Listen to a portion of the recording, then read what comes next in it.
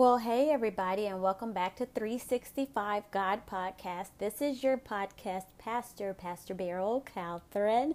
I'm so excited. If you've not been a part of the podcast before, 365 God Podcast, I hope that you'll continue to listen in, follow me on social media. I am Beryl Catherine on social media. I am on Instagram as Dr. Beryl Catherine, and I hope that you'll become my friend on social media networks. Had some things that I want to talk about in this episode. I want to talk about, we often talk about purposeful pain, but what do you do when pain is absent? So I want to talk about being burned. I want to talk about being burned. And so I started to think about you all, and I was like, it's been a long time since I've actually recorded and said something, of course, to everybody who follows 365 God.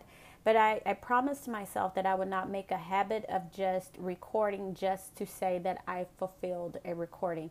It really has to be something that is worth your while, and that's going to help you to become who you need to become.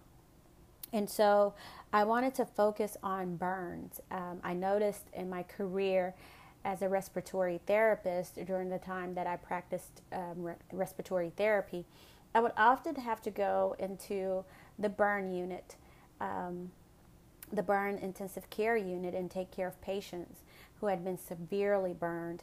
And some of those patients would not react at all. And I wondered why initially when I first started working in that area. And I learned a lot about first, second, and third degree burns. And so I was thinking about you all and, kind of what I needed to talk to you about. And it came back to mind for me that this was something that I could talk about.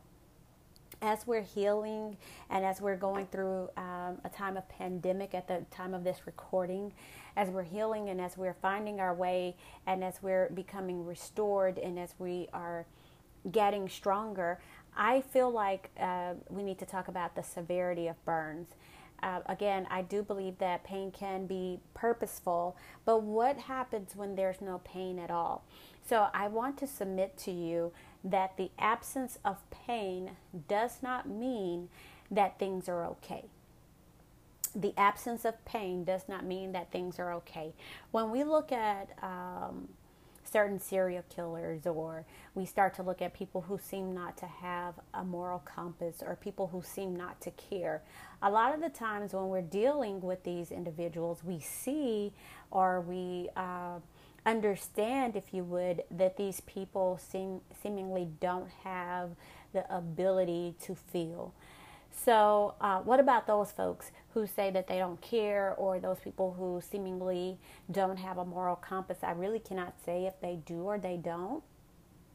But what I can tell you is that there are some people out there that they have been burned so much in their lives that they don't feel anymore. Have you ever heard before that people say, I'm just numb.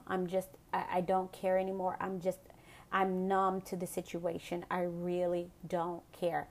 If you've heard that before, that's not a time to cut that person off.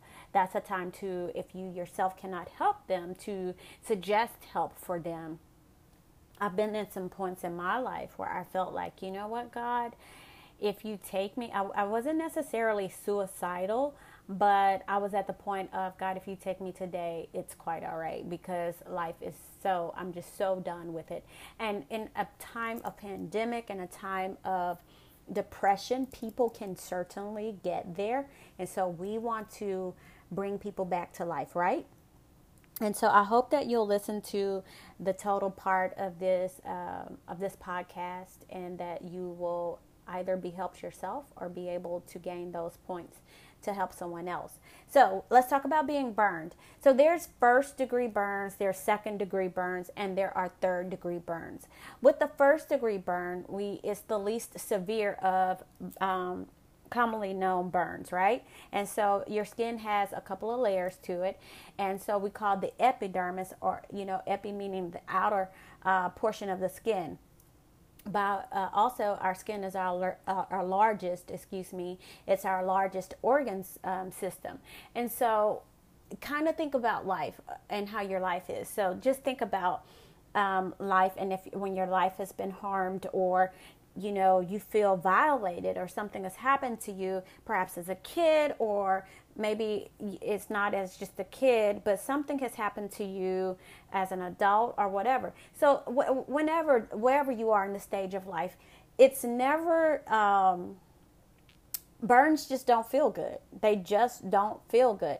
And so a first degree burn is like that outer layer of skin. It hurts, it's sensitive, it gets a little bit of swelling to it. If you've ever been burned before, there's some pain and some tingling, and you have a little bit of sensitivity around that area of the wound where it's probably gotten affected, right? And so you could have been burned by way of maybe you touched a pot, or maybe hot coffee. I've had that happen to me before, where I've spilled both hot coffee and hot tea on me, or maybe in the kitchen while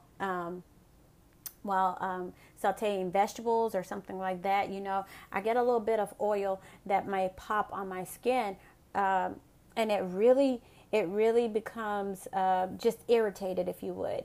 Doesn't mean that it doesn't hurt, but it definitely gets your attention. And then there's second degree burns, which are very painful, because not only is the epidermis affected by this, but you also get the dermis, which is right beneath that skin layer, right beneath your epidermis.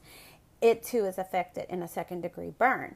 So with the second degree burn, it is pretty painful. Those are extremely painful. As a matter of fact, that's when something really scalding has burned you, or you've suffered, maybe you were in a car accident or something like that, or sudden exposure, something like that really got to that second layer of skin, something that really got to you, and some sort of flame injury where you felt the fire. Those really hurt, and they are they are characterized usually by weeping skin. So the skin that was affected, it because it's going to be blistered, and it's going to weep, and it's going to be red and swollen, just a nasty looking situation. These types of burns, when they heal, they seem more to, they can leave back some scarring, some real bad scarring, right? And so they're a little bit more severe than a first degree burn. If you're going to be burned, you would definitely not want to have a second degree burn, because you're totally conscious of it, and it is really extremely painful. So just stay with me on the descriptions of the burns, because I am going to talk to you about how this relates to your life. And I think some of you are already getting that, and you're understanding at this point, and you can, if you've had any pain in your life, you can kind of relate to it, right? So a third degree burn, and some people even say that there's a fourth degree burn, but let me just deal with this third degree. A third degree burn is when the entire thickness of your skin has been affected. That means that you're probably going to lose a couple of hair follicles. You see people who have been in bad burn accidents who they lose their sweat glands, they lose their hair follicles. It may not be as painful, though. You would think that with a third degree burn that it would be more painful than a second degree burn, but it may not be as painful. And I'll tell you why.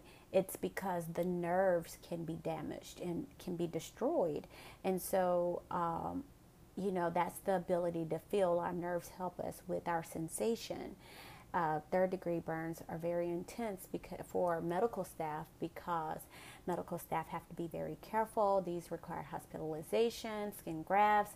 Skin grafts can go back and forth. Those patients can go to surgery quite often.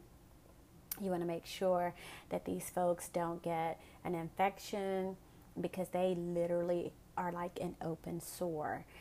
These are burns that we get by way of chemicals, electricity, heated objects, perhaps radiation, steam, or something like that. You can get a third degree burn. Fourth degree burn, a lot of people, usually we kind of deal with first through third degrees, but fourth degree burn is something that is very life threatening, and it is damage that reaches actually to the depths of your bone. And that means that the burn skin is permanently lost. It usually requires amputation of certain limbs at times. These are where we see people who have gotten into some sort of house fire or building fire, or maybe they were exposed to high voltages. So we can see how when we're burned in life, what that feels like. So we've walked the physical severities of burns and what it's like to be burned.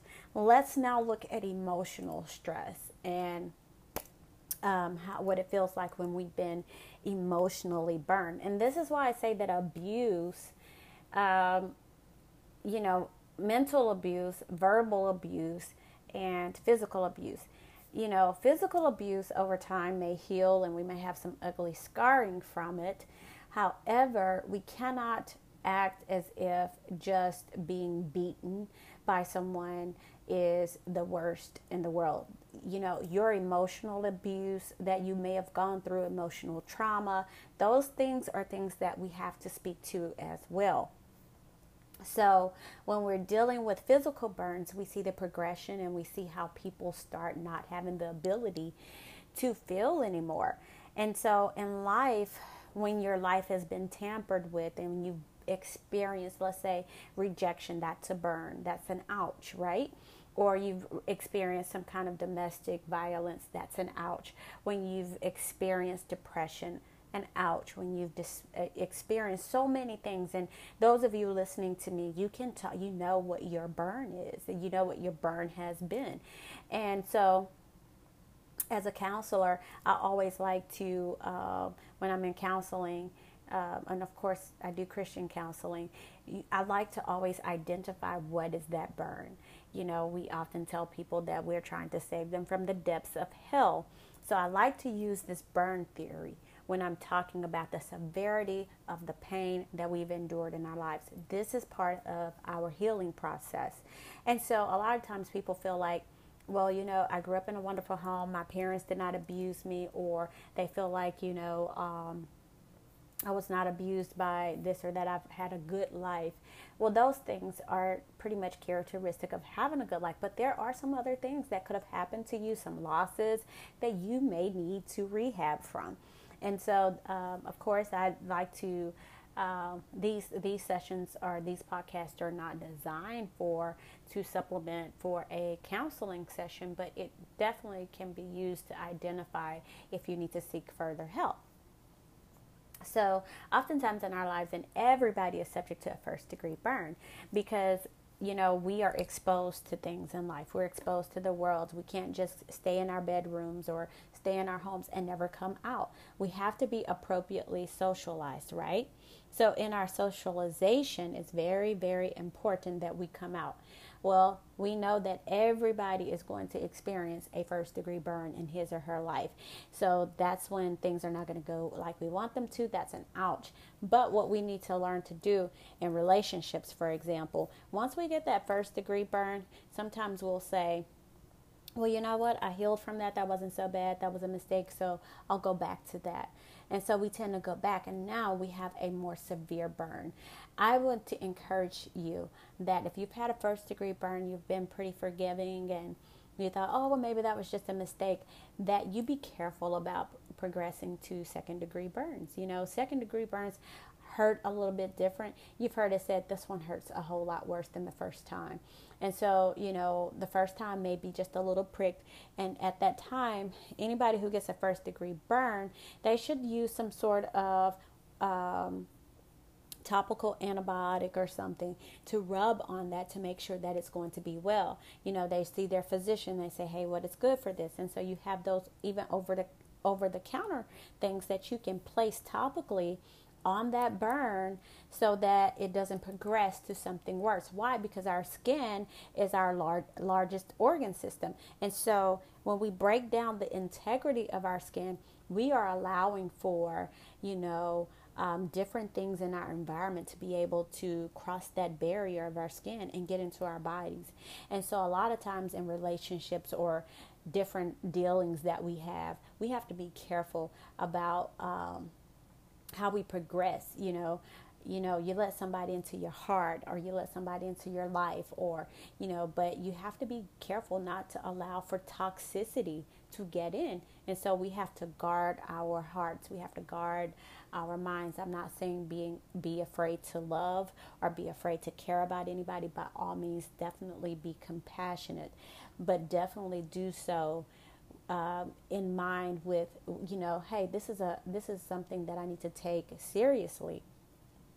By the time we progress to second degree burns, in the same situation, if I were to walk into my bedroom and turn my light on and maybe it sparked and I got a burn from that, well, I should call the electrician, right?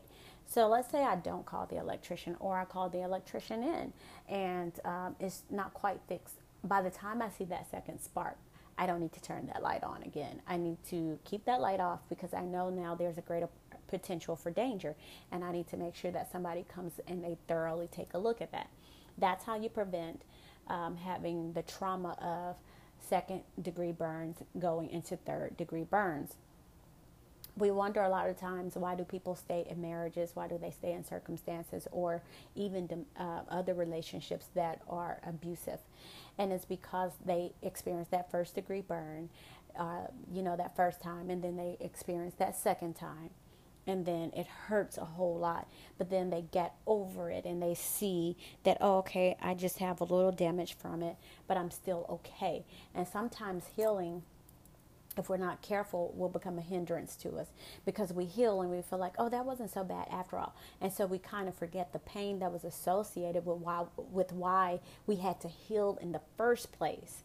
And so we go on and, but that scar is supposed to be there as a reminder. But some people look at the scar and they say, well, you know what? I heal from it and it's okay. When we look at scars are in our lives are designed to remind us that there was a lesson that we had to learn from that. It's supposed to be an aversion to doing that thing that way ever again. So third degree burns, when they happen, they are because we got past that second degree level, that second level of skin, which is called the dermis.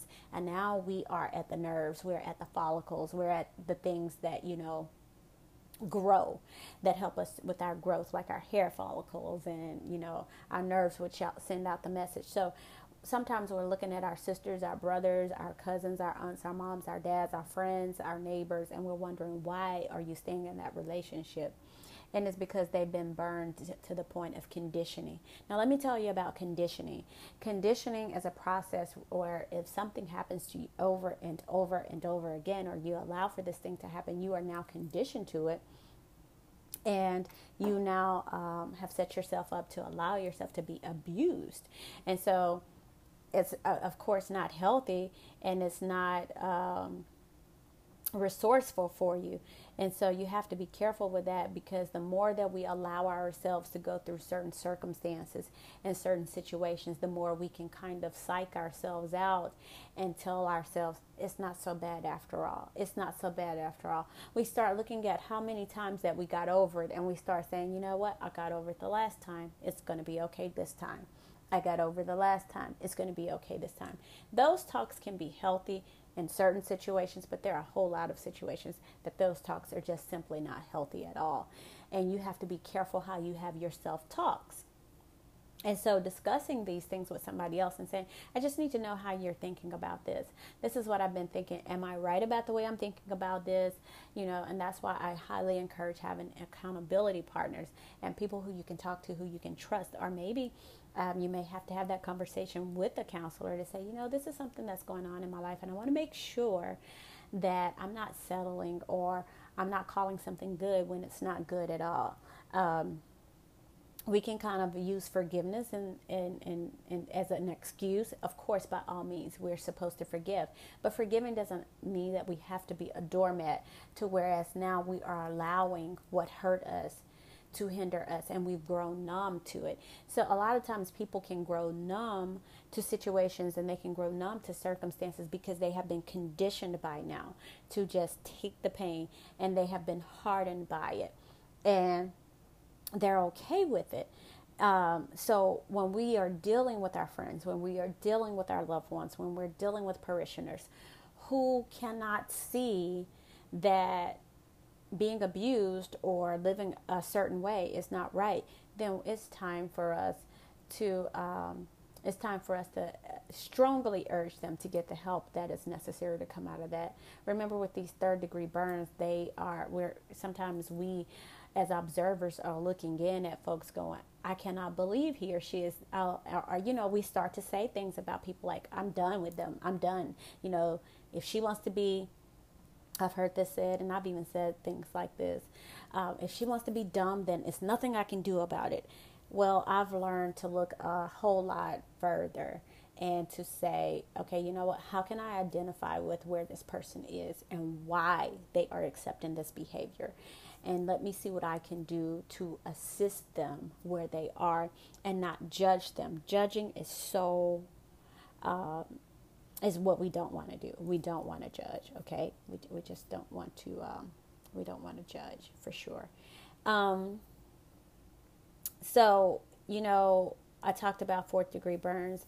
I think 3rd degree burns are just as life-threatening as our 4th degree, because once you've gotten into the inner core of a person, the heart and the your other internal organs, when the sweat glands aren't there, we can't regulate temperature when sweat glands are affected, so we can't regulate the temperature. People don't know that they've grown cold. I would watch these patients who cannot control their temperature, and it was because their sweat glands had been damaged. So metaphorically speaking, emotionally, some people can't tell that the environment is caustic and that it's heated and that it is terrible for them. So we're saying, how does she live in that house? How does he live with her? How does he live in that situation? How do those kids survive that? And it's because they have lost the ability to regulate themselves to the temperature in the room. They have become so burned by what has happened to them every day that they no longer have the ability to adjust to the environment. So they just are there. That's not living, my friends. That's just merely existing. If what I am saying to you resonates with you and you're the person who's going through that, I highly encourage that you get help. I really pray and hope that I've said something that's going to help someone to come out of that situation. When you've been burned, you don't want to become bitter. You don't want to lose the ability to taste life again. You want to be able to taste life as it is, as a good thing, as it can be, I should say, because as it is for people, some people it's bitter, but there's a sweetness of life that you can definitely enjoy. And so I just thought about that, and I was like, that's so relational, and I think it makes sense for someone so that they could understand why people are, why some people just act like nothing's happening in their life. It's because they've grown numb to life. They've grown to a place of not being able to feel what's happening. They don't know what's going on in their environment. And so those of us who still feel, we have to make sure that we're helping them to feel. Can I tell you something that I think I've probably shared with you before, and I think it's good to share here prior to closing our conversation today. My father, I tell this story a lot about how that I had to take a baby off of the ventilator, and I was pretty new in my profession at the time, and I was working the pediatric intensive care unit. And I had to take this baby off the vent, and I laid her. She had a brain injury that she didn't recover from. The surgery didn't go so well. And I laid her in the arms of her mother while her mother sat there in the rocking chair, and she held her baby, and she wept, and she rubbed her hair as we removed the bandages from her head. And extubating that baby, which is the act of taking that baby off of the vent and removing the tube from her throat, was horrible for me. And I wondered if I'd done something against the will of God. And so I struggled a lot with that, because I'd been praying for this child to make it, and it just did not happen the way that I felt like it should have happened. And I could not fathom a child dying. I just could not, let alone I was probably in my, I know I was in my 20s, and I could not fathom myself dying. And I came home, and I said to my dad, I said, I am having a hard time with this. I am having a hard time with this baby that I had to take off of the ventilator and take off life support and give to her mother. And she died there in her mother's arms. And I was like, I started to cry in front of that family. I was like, I'm such a wimp. How could I cry in front of that family? I cannot believe that I cried, that I broke in front of that family. Am I not equipped for this? What does God think about me with me having done this like this? And so my father said to me, he says, the day that you cannot feel the pain of other people is the day that you are no longer fit for health care, and that you should leave and you should get help. He says, I would appreciate if I had you at a bedside, and if I was going through that, I would appreciate you sharing in my pain. He says, the burden of pain is so heavy that we often need somebody else to help us to bear that weight. So I still struggled a little bit with, was this the right thing to do? Did I kill that baby? And I later on recognized, when my dad actually died, I realized that this is the will of God, that I serve such an amazing God, that if He wants somebody to live, He will work that out. So I realized that it wasn't the machine that was keeping the baby alive. Of course, I do recommend that we use all the medical help that we can get in those situations. But it was actually the will of God. If God wanted her to live and to persist beyond that, He would have let her.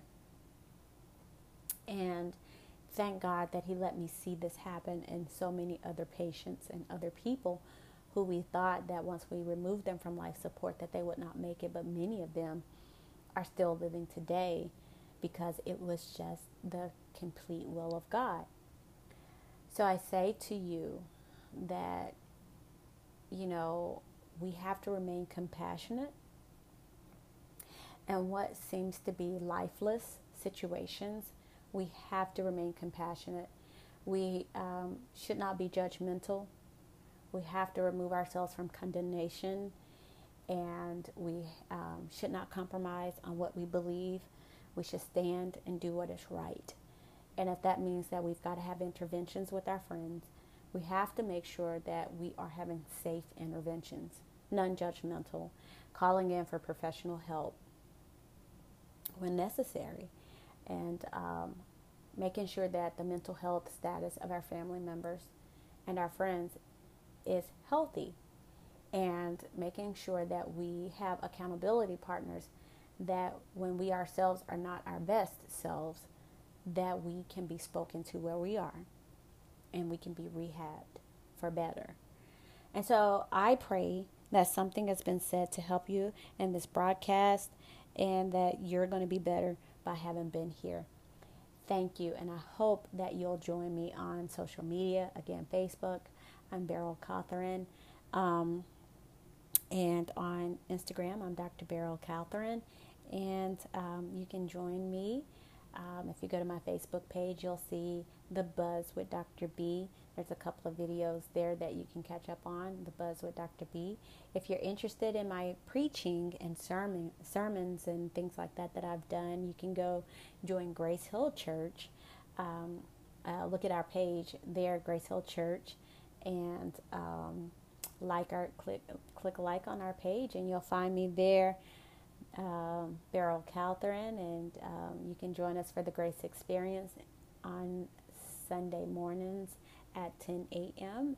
and on Wednesdays at 6 p.m. Central Standard Time for Grace Express. This has been 365 God Podcast. This is your podcast pastor.